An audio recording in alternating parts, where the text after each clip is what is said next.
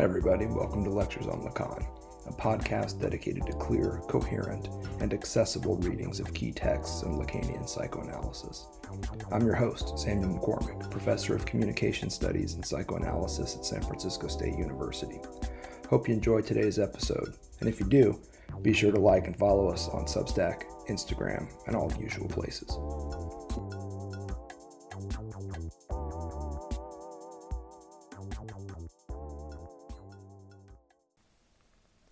All right, you heard me say that the knowledge process that we've been discussing, the knowledge process that conditions the big barred other's jouissance, locating this jouissance in an endlessly expanding iterability, where the topology of the subject swells to encompass a previous iteration of itself.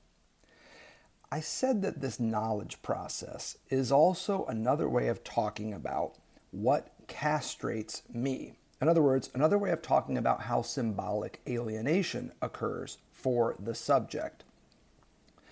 It castrates me as it brings jouissance to the big barred other, compelling me to renounce sexual jouissance, you heard me say, and always in exchange for its knockoff, surplus jouissance, which Lacan again very smartly refers to as a reduction of jouissance on page 46.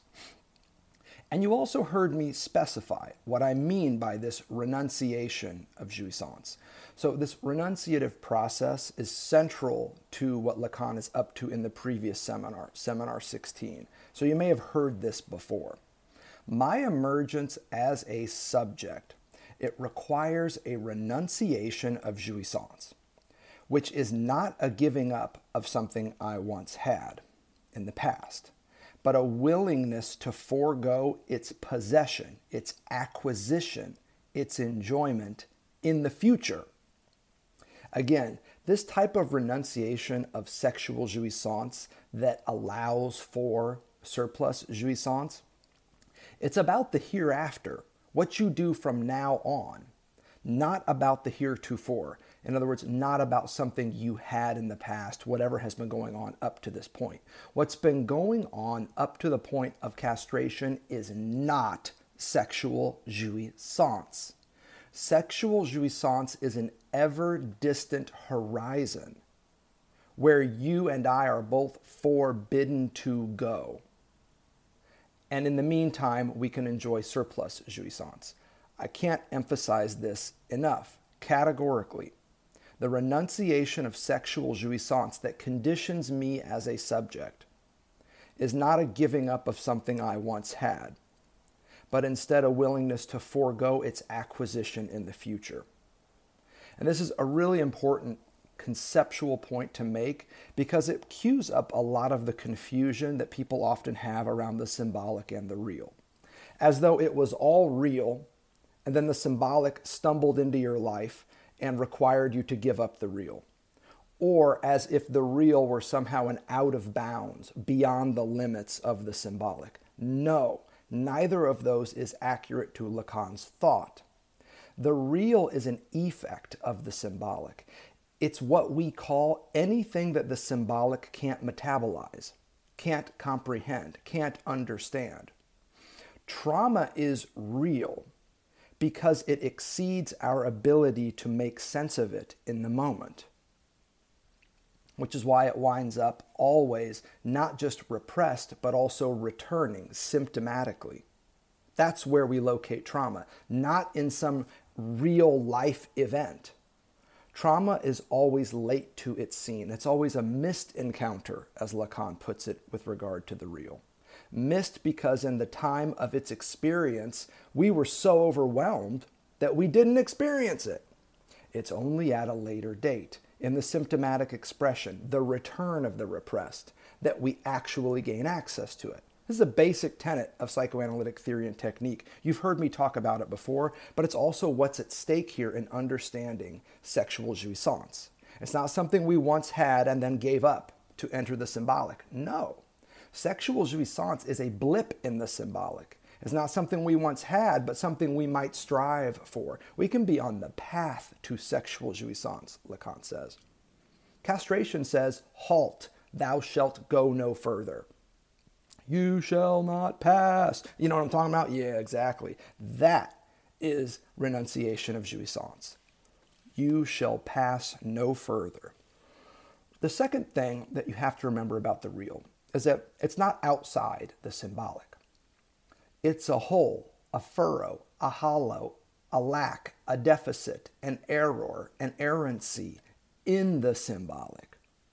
So the real is whatever the symbolic can't metabolize. And what it can't metabolize is not something that it ejects from itself. On the contrary, it holds it within it like a hole in a donut, or like a piece of gum that you swallow and that remains in your gut, cannot be metabolized. Eventually, it would probably be externalized, but don't tell the 8-year-olds because they're still pretty convinced that if you swallow gum, it stays in your stomach forever. What a terrible, terrible, hilarious thing. My emergence as a subject, again, requires a renunciation of jouissance. And this is not a giving up of something I once had, but a promise that I'll not pursue it in the future. It's about the now and hereafter, not the heretofore. This, if you've got eyes to see, is why Lacan says that we don't ever transgress on page 19. This riff against transgression is really clever. It's easy to put it alongside Seminar 7 and the understanding of jouissance as something that is accessed by way of transgression. You break the rules and experience enjoyment. That doesn't last. The same way you heard me say das Ding quickly gives way to Objet A, and for good reason. And people who still banter about the das Ding thing is just ridiculous to me. There's a reason Lacan left it in the dust, and we ought to as well, even and especially the more Kantian we are. And I'm more Kantian than I am Hegelian. Let's just be clear about that. Poor Fichte and Schelling. They don't get much traction in between. Those dudes are wizards too. Don't just read Hegel, and don't just fuck around with Kant. Read the entire idealist tradition. Some of the best people that you study and that you learn from and whose books you read, they didn't just study one or the other. They read the entire German idealist tradition, the culmination of which is the Frankfurt tradition. Guaranteed they also read that. And then there's that turning point in Marx. You want the rest of your life's reading list? It's right there. Oh, wait, we forgot about Lacan. The point about renunciation is closely connected to that of transgression. The reason why I say this is the following. The renunciation of sexual jouissance is not a transgression of the symbolic. On the contrary, it is instead the fundamental constitutive acceptance of the symbolic. Renunciating sexual jouissance, promising to stop on that path and go no further, that is acceptance of the symbolic. It's the Bejahung for those of you who paid attention to Lacan's Seminar 3 on the psychoses, of the name of the Father as the know of the Father. It's this acceptance, primitive, primal acceptance of prohibition that you've heard me talk about so often in earlier series in lectures on Lacan. It's that classic prohibitive understanding of the unary trait as no, thou shalt not. And it's that prohibition, that original constitutive prohibition, when Lacan understands the unary trait in the 50s as a constitutive no. When you accept that no, welcome to the symbolic. Welcome to castration. Welcome to symbolic alienation. That is not a transgression. That is the opposite of a transgression. It is a fundamental acceptance of your subjugation to and subjectivization within the symbolic. That's why Lacan, at the start of Seminar 17, says, we don't ever transgress. This is not about transgression. The renunciation of sexual jouissance, now and forever, that provides us with access to surplus jouissance as a denigrated, reductive, in essence, really shitty version of sexual jouissance. This renunciation marks our acceptance of the basic prohibition that puts us in the symbolic, the basic thou shalt not. Don't forget, the name of the Father has two moments, like so many things that we discuss in this series. The first is prohibitive. It is a no before it is a name. That's why when we were talking about S1, I made a big fuss about its two-part function as a unary trait. When your name is given to you from your family, it serves two functions. First, unary trait 1, which is prohibitive. Second, unary trait 2, if you will, which is positional. The first marks the no of the Father, culminating in a superego, you heard me say, and the second marks the name of the Father, culminating in an ego ideal. The first hollows us out, and the second fills us in. This is how S1 as unary trait operates. It has these two moments, these two subjectivizing, subjugating moments, arguably moments in the same set. It's a structural dynamic that we're working out here. We don't ever transgress because at the level of the unary trait, which is what he's talking about here, at the level of the unary trait, we see an acceptance of the symbolic and an ensuing integration therein. Let me quote Lacan again and give you some passages to work with here. There is no transgression here, he says on page 20, but rather an eruption. And the French is very accurate there. It's eruption. A falling into the field of something not unlike jouissance, a surplus. Now, the French here may have been rendered differently as the falling into the field of something in the order of jouissance. So surplus jouissance in its relationship to sexual jouissance, that's one of the things that we're going to work on. At this point, Lacan's saying it's not unlike jouissance, and yet it's still different.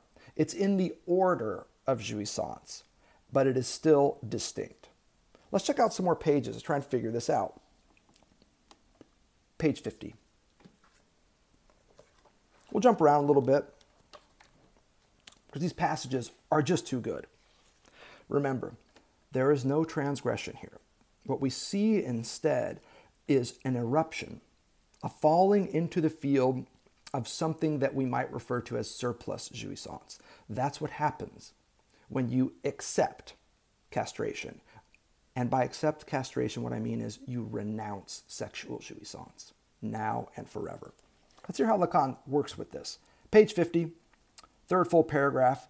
We are not dealing with a transgression, an eruption into some forbidden field through the wearing away of vital regulatory apparatuses. You can see why I want to transition to page 50 because it sounds very much like the quote we just got on page 20 about an eruption of falling into a field. Lacan's clear again. We are not dealing with a transgression here.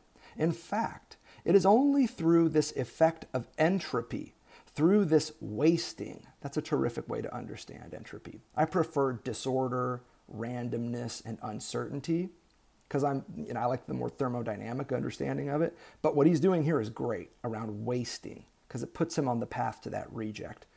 Hang tight. We'll talk about it in a minute. In fact, it's only through this effect of entropy, through this wasting, that jouissance acquires a status and shows itself. That's why I initially introduced it by the term Mehrlust, in the German here, surplus jouissance. It is precisely through being perceived in the dimension of loss, this is going to be key for us. Something necessitates compensation. Very important here.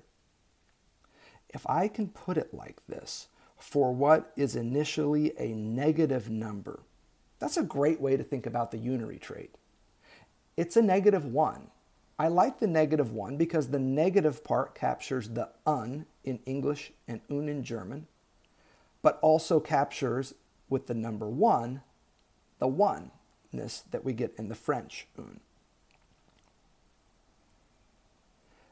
It's in this negative number that this something that has come and struck resonated on the walls of the bell. Bell? Now, if you've seen our series on Seminar 16, you know there's a bell in Seminar 16, the grelot, the sleigh bell. And you saw what we did with that sleigh bell. It was so much fun. I so love talking about sleigh bells. I gave a few other lectures around San Francisco at that time, and the sleigh bell came up, and people were just like, what did you just say sleigh bell, son? Yeah, I'll talk about sleigh bells. I don't know what kind of bell he's talking about here. It doesn't seem to be a direct reference to the grelot, the sleigh bell, in Seminar 16. But man, anytime this guy talks about bells, I can't help but think of that middle chapter, maybe it's chapter 15, I forget, in Seminar 16 where the grelot comes up.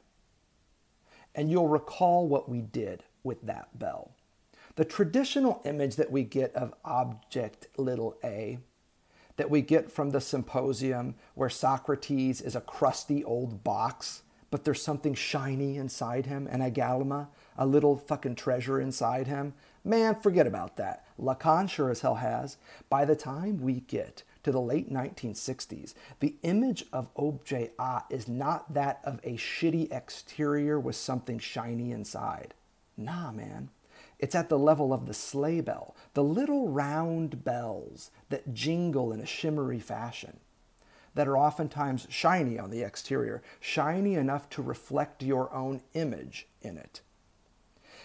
What is inside the grelot? What is the little piece of shit inside that rattles around? A bean? A rock? A piece of scrap metal that rattles around inside the bell, working through the interspatial relation between the piece of shit inside and the shiny exterior that sounds off when it hits it.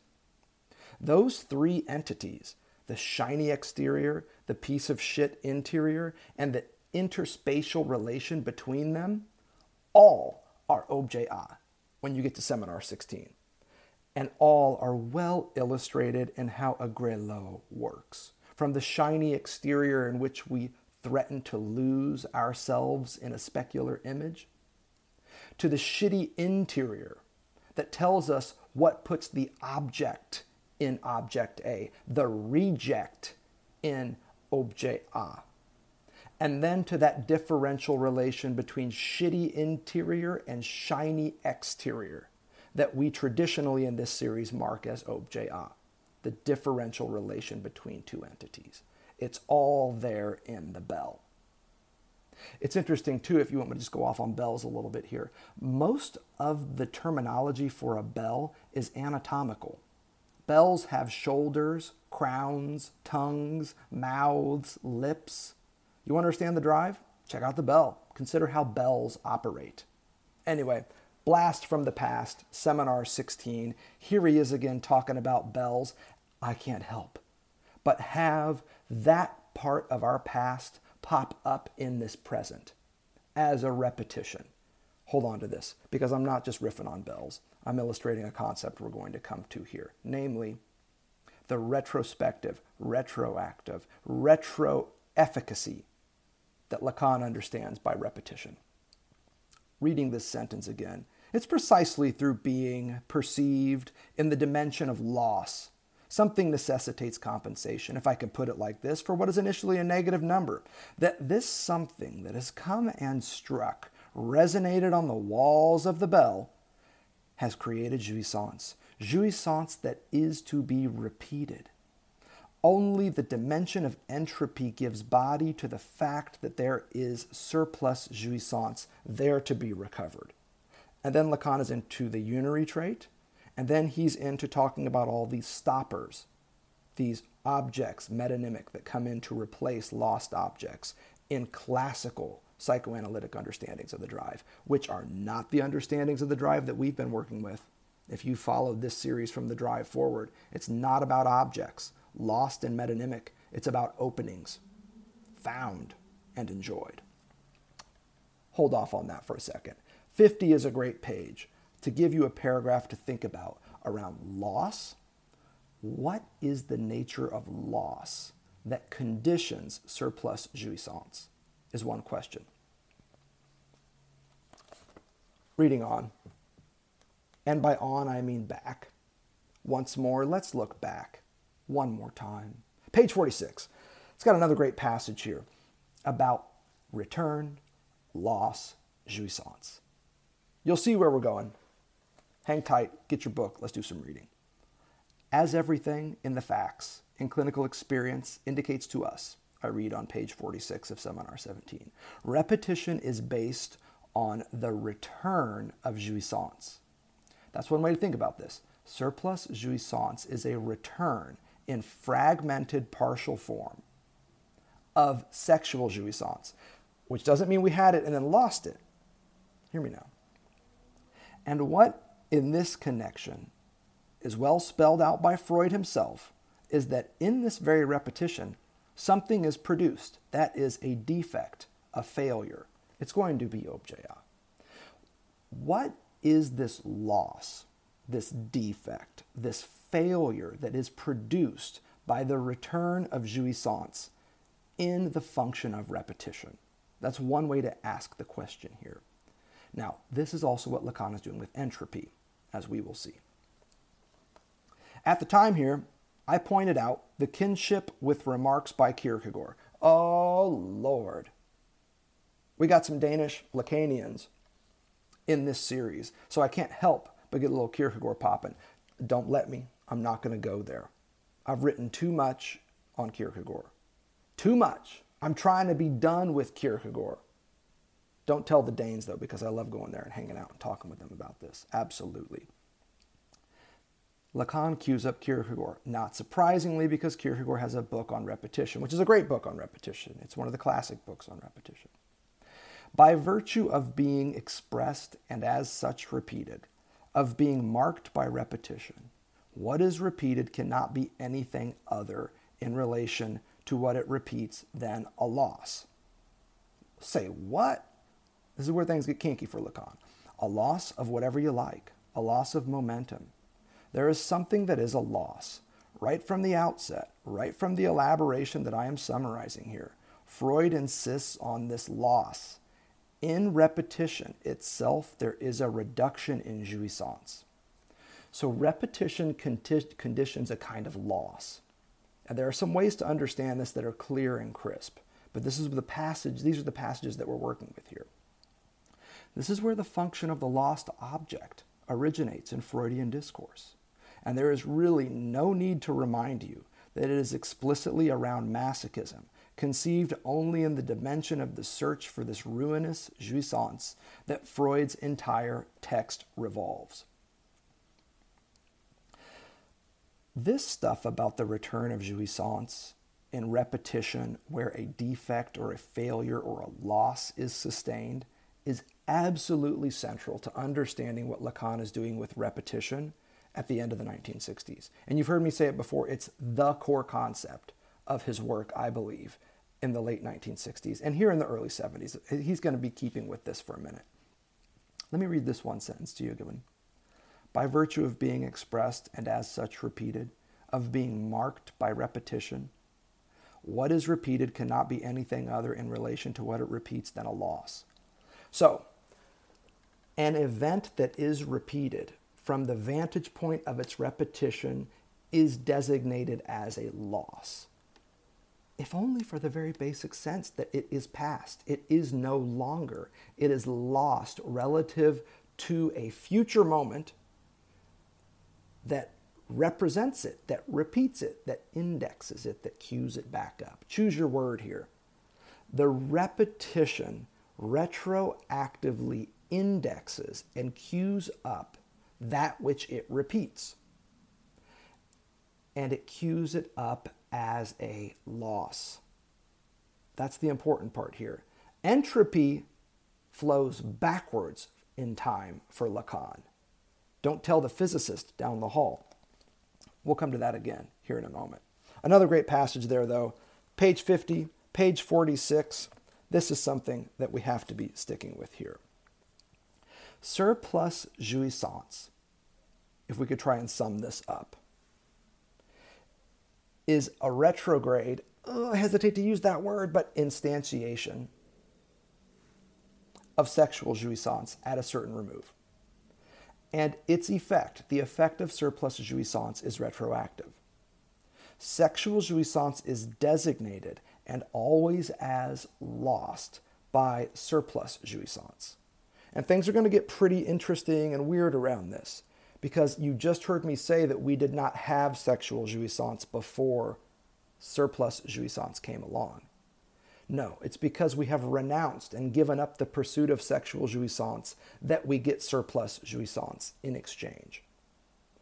And yet here I am telling you that entropy flows backwards in time for Lacan, that the loss indexed by repetition is a loss in the past, where something is no longer. How are we to make sense of these apparently contradictory understandings? Let's see what we can make of it. I, as you can tell, really want to drive home this point about repetition, retroefficacy, and loss. Repetition for Lacan, you've heard me say, equals retroaction. The repeated entity or event indexes its predecessor. It calls it out anew. And let me be clear. It calls it out as an origin. It's only when an entity or an event is repeated that it retroactively can become the origin, in this case of a sequence, in this case of a repetition. Relative to the moment or act of its repetition, this original event is past. It is gone. It is lost. That's the simplest way to understand what Lacan is here doing. When you repeat something, the something that you repeat is lost. Lost because it's not technically present in the repetition, and yet it's only by way of the repetition that we gain access to some of these entities. Think about the relationship between trauma and symptom, primal scene and symptomatic expression. Think about the relationship between repression and its return.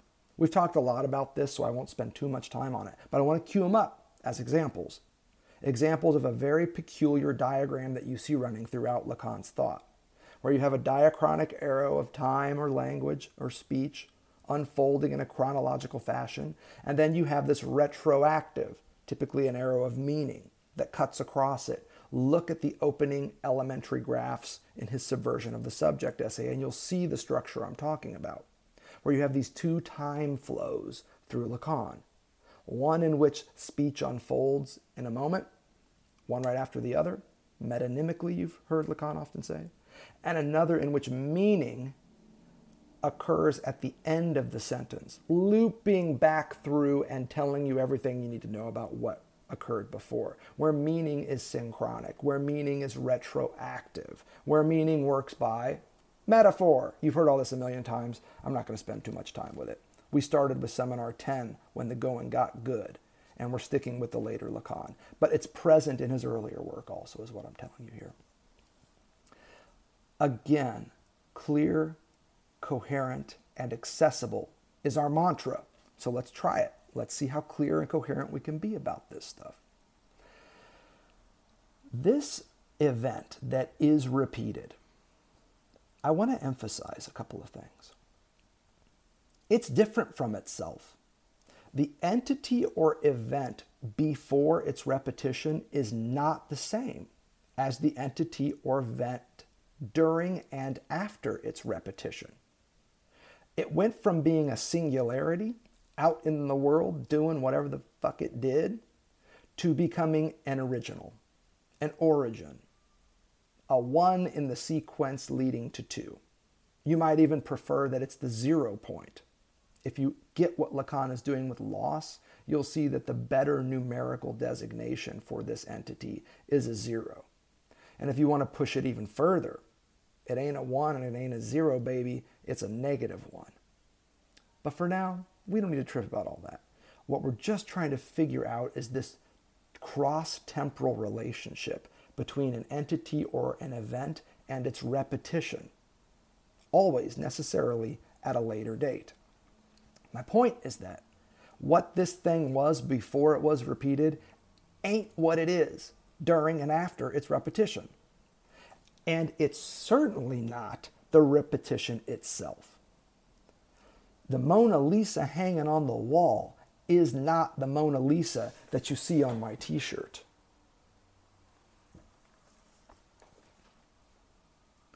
Here again is a point to hold in mind about how Lacan thinks. Yes, he is keen on repetition and difference. You see it in his understanding of language. Language is a differential system of signifiers whose meaning is sustained through iterative, repetitive uses of the same signifiers in different circumstances. What you see in Lacan, though, if you want to be very precise about what he's doing with difference and repetition, holler, Deleuzians, Lacan is looking at repetition structurally, logically. It's structural repetition that interests him. And that's what you see in the logic that is the big barred other. It's a structural repetition of the topology of the subject. That's why I draw it with one S2 encompassing another. It's an iterative structural logic. When it comes to difference, the easiest way to understand what Lacan is doing with difference is not so much spatially, but temporally. Temporal difference is what interests him. And you can see how these two would come together in his turn towards topology, because there you see a space-time of difference that can be worked out. It's really terrific stuff what he does with topology, because it capitalizes on his very profound thinking of temporal difference. A lot of this pops up in the previous seminar, Seminar 16, and Lacan kind of assumes that folks already have it under their belts. Maybe you do, maybe you don't. I'm here to help with that. My point is that the lost object in question here from the passages we were just reading from Seminar 17 and this commentary, the lost object is always a lost origin, designated by its substitution, repetition, in other different objects. An object, entity or event, a repetition, that essentially marks itself as second rank, if you prefer, maybe even second rate. So, take a metonymic object, the cigarette. The cigarette, you can very simplistically, and even at the risk of really getting this wrong, understand the cigarette as a metonymic repetition. Metonym because it kind of like changes the name, if you follow the Greek here, and flits from one to one to one. Neither of these is whole. These are all parts to parts to parts, the way metonymy works as a trope. The cigarette is a metonymic stand-in for, I don't know, man, the breast. The classic lost object of orality, the breast. The cigarette becomes the metonymic object that stands in for the breast that stopped returning a long time ago. The quote-unquote lost object. How about my birthday? My birthday is a repetition of my birth. Annual repetition of my birth. It always repeats an earlier event and marks that event as the origin of this motherfucking birthday party. The origin that this birthday party repeats is the one in which I slithered out between piss and shit. Back in the late 19, anyway. Now, again, you've got that example, sexual jouissance and surplus jouissance. The way I want to figure it, though, to maintain Lacan's thought here, sexual jouissance is not an earlier moment. It is an objective, a horizon that we have renunciated, that we have let go of. And surplus jouissance is a realization, an accomplishment, a way of being that we get to have in exchange. Let's see if we can turn the screw a few more times. The original and its reproduction, its repetition, they both suffer entropy. The latter in the very technical, traditional sense of entropy. The former, though, in a way that's quite different. The former, the original, suffers entropy because it's now tinged with loss. if only because designated as no longer. My birthday is always overshadowed by an event that is no longer, namely my birth. Same with yours. It's lost to the past. And that's a kind of entropic trajectory from the birthday to the birth that is lost, designated as no longer in the event of the birthday. Now, why does the reproduction of the original also suffer entropy? Because it's only ever an attenuated variant, a knockoff of the original, and one which relies on the original for its identity. Now, you can read Shakespeare and get some of this. Read Henry IV. The sun and the moon. The moon is bright because it reflects light from other entities, including the earth. The dark side of the moon, baby, is almost certainly what happens when light hits the earth and bounces back to the part of the moon that is not reflecting the sun. But the moon is brilliant and bright because it borrows light, the same way Henry does from Richard. If you prefer your Shakespeare. We don't try and fuck with that stuff in here. Unfortunately, clear, coherent, and accessible Lacan prohibits us from working through Elizabethan texts. And instead talking about the big other trying to take a shit and cram it back up himself. I've received a few emails about that one. I'm glad you all like it. Did you ever read Walter Benjamin? I used to read Benjamin a lot. If you've read my earlier work, Benjamin was all over my thought. I still think he's a damn wizard. I love Walter Benjamin. Think about what he does with the aura. The aura for Benjamin is something that belongs to the original, in the original's context, in the tradition and the rituals that prop up its originality. The original is the original Mona Lisa. There can only be one. It's about uniqueness and the like. And then he asks the question of what happens when you start putting Mona Lisa on a t-shirt. Well, you start putting Mona Lisa on t-shirts and sweating her, and you've got suddenly Mona Lisa on a calendar, Mona Lisa on a poster, on a ceiling, above a bed in a college room, a college dorm room, and suddenly what you have is a degeneration, a distribution, a loss of aura. This is traditionally how we read Benjamin's work on mechanical reproduction. I don't think that that's the best way to read his work. I think that's untrue to Benjamin's own thought, even if that's more or less what he says in that essay. Benjamin's thought is quite a bit more sophisticated and more in line with what Lacan is doing with repetition as retroefficacy. The aura of the original work of art, what I would suggest is this. Even if this marks a correction of Benjamin, I don't really care. The origin only appears in and through its decline in moments of reproduction. It's when the reproductions start to occur, whether it's a printing, a film, a photograph of an event. It's when the reproductions start to occur that we actually can see the aura of the original work of art. But it always appears to us as something that is in decline, as something that is running out of steam. The same way that you identify a comet in the night sky, to stay astrological here, not by looking at the comet itself that is sizzling through the sky. Nah, man, you identify the comet by the trace it leaves behind it. That is what we see in the relationship between auratic art and mass reproduction.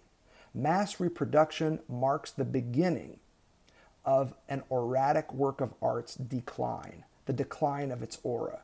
But from the original work of art to the mass reproduction, you see a tracer. And it's by way of that trace of decline that you can start to see the aura. You see the aura, in other words, only after it no longer exists without reproduction. Benjamin on the aura could be more sophisticated with Lacan. The aura of the original, again, it only appears in and through its decline in moments of mass reproduction. Isn't this why the repressed is indistinguishable from its return? Dear Lacanians. The original, let me be categorical, is at once established and effaced by its repetition. The original, whatever entity event we're talking about here, is at once established and effaced by its repetition at a later date, by its reproduction, mass and otherwise. This is a kind of entropy. It's only in the original's decline, diminishment, and dissipation that occurs in reproductions of itself, repetitions, when its uniqueness and original context can be seen, but only ever seen as lost, as losing, as fading out. This is where you see the aura. You see the aura as a losing out, a fading out, a gradually faded trace. Consider, for instance, that painting that we consider all so often when Lacanians get together, the ambassadors.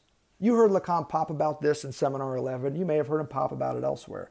The aura of this painting, the ambassadors, as an actual painting somewhere in the world, it appears clearest to readers of Lacan because this painting is a repeated touch point in his work.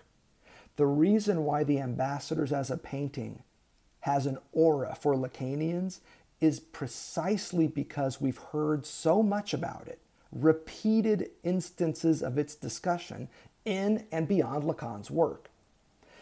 If you ain't read Lacan and you walk through that museum and you see the original ambassadors painting by Holbein, you're like, okay, two weird fucking bearded dudes. And maybe you notice the smear skull at the bottom and you're like, oh, okay, that's cool. Okay, cool. Very interesting. You might even remember it.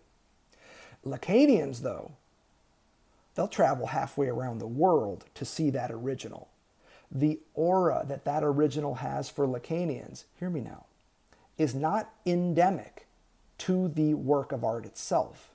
It's because Lacan repeatedly refers to it in his work. In other words, at the level of its mass reproduction, its repetition, that is when the original takes on its status as original. It's because we've read about this painting in Lacan that it becomes a work of art worthy of our pursuit. Which brings us to entropy. You knew I wanted to talk about it. You know I'm going to talk about entropy. I can't resist. Entropy in physics, thermodynamics, information theory, Lacan would have done better if he had let go of thermodynamics, which he clearly references here in 17, and instead stuck with information theory, in my humble opinion. But he's sticking with thermodynamics. That's great. Entropy is an increase in disorder, randomness, uncertainty as a system develops over time. As a system develops over time, it starts to come unraveled. That's entropy in the classic thermodynamic sense. You heard me earlier refer to the human body. As the body ages, things start to break down. That breakdown is called entropy. Your teeth start to fall out. I don't fucking know what it is. How about when you mix ingredients? Let's say you've got coffee and milk. That's my jam every morning, coffee and milk. When you have the milk next to the coffee, you've got low entropy because there's not a lot of confusion between them. But as soon as you mix your milk into the coffee, that is a high entropic state. There's high entropy at that point because the mixing of ingredients causes them to become dispersed amongst and amidst themselves. This is entropy. Melting ice. Entropic system. Why? Because you went from having a single solid, put an ice cube on the counter, you can pretty readily separate the counter from the ice cube. But wait till that shit melts. Water goes everywhere. It disperses. It goes in all these different directions. That is entropy. How about the spreading of your scent? Maybe not yours, maybe your dog, maybe the way an animal would spread a scent. How about the way incense burns in a room? You have a stick of incense, and then you light it, and that previously discrete stick of incense turns into smoke. Don't forget, Benjamin's muse was Baudelaire, and Baudelaire's muse was always a stick of incense. That or hair. Baudelaire's good and nasty, just like that. If you're going to read Benjamin, as I encourage you to do, don't forget to cue up Baudelaire as well. Start with Paris Spleen. How about the parable of the sower? For all you bibliophiles out there, I get emails from y'all wanting me to tell more about Semitic history, about early Christianity and the like, and about why monks have strange haircuts. Absolutely. This ain't that scene, but here it works. The parable of the sower is a parable about entropy. You go from having a handful of contained seeds to seeds cast into the wind, some of which fall on rocky soil and dry out, some of which fall on sand and get washed away, some are eaten by birds, some fall on fertile soil, some who fucking knows. That's the point about entropy. Who fucking knows where this shit goes? That's entropy. Now, you'll notice the difference here between the disseminatory entropic system that we get from Jesus at the level of the parable of the sower and the hyper-focused, low entropic system we get from his parallel, Socrates. The metaphors of farming we get in Plato, referring back to Socrates, are typically of the dialectician, the philosopher taking a single seed and finding a perfect place in a willing subject to plant that seed. One seed, one soil, no waste, no entropy. These are the pillars of Western morality. You can rock with Jesus or you can rock with Socrates. But it comes down to what they do with seeds in terms of how you want to be in the world. Unfortunately, in the psychoanalytic and psychotherapeutic traditions, dialogue and Socrates became the model. If you read Lacan carefully, though, it's very clear, even despite what Lacan says, you've heard me indicate, that Jesus and dissemination should in fact be the model. Now, if this is all news to you, check out my man, John Durham Peters' 1999 classic, Speaking into the Air. How about wear and tear? Wear and tear as an expression is about entropy. Lease agreements. You can't get charged at the end of your tenancy for wear and tear at the level of, the floors. How about actuarial science? Your car is worth less because it has wear and tear, presumably determinable by the age of the vehicle relative to the present. Car resales are all about wear and tear. Here's my point about all this talk of entropy because I want it to be clear to you. All of these entropic examples, from thermodynamics to coffee making, they presuppose a certain chronology where there's lower entropy to start and higher entropy over time in a given system. So ice starts with low entropy. There's not a lot of disorder, randomness, and uncertainty at the level of an ice cube on the counter. Over time, though, entropy starts to occur. It starts to unfold. This chronological understanding of entropy is exactly the opposite of how Lacan thinks entropy. In Seminar 17, entropy is retroactive. Loss is at the point of origin, conditioned, occasioned, indexed, my friends, and measured by a later event. Entropy for Lacan is at the origin, at the level of the ice cube, not at the level of its melting. This is why it's tough to wrap your head around what Lacan is doing with entropy. Because if you look up entropy and you try and figure out in physics, thermodynamics, information theory, wherever the fuck you go with entropy, it usually has this chronos in the Greek sense of one moment after the other. This is what Lacan means by diachrony, by the way, sticking with that example from the 50s Lacan. A chronological understanding where one thing leads to another. A, B, C, D, 1, 2, 3, 4. Or if you like your Fibonacci sequence, you've got your 3, your 5, your 8, and the like. These sequential understandings of entropy presume that there's low entropy at the start, high entropy at the second, third, fourth, further out moments. Lacan says, nah, baby, it's the opposite. When he says repetition is retroactive and signals a moment of loss, the loss is at the origin that is designated by the repetition. It's at the birth, not the birthday, that we see entropy taking over for Lacan. It's there that we see loss. It's there that we see disorder, randomness, and uncertainty.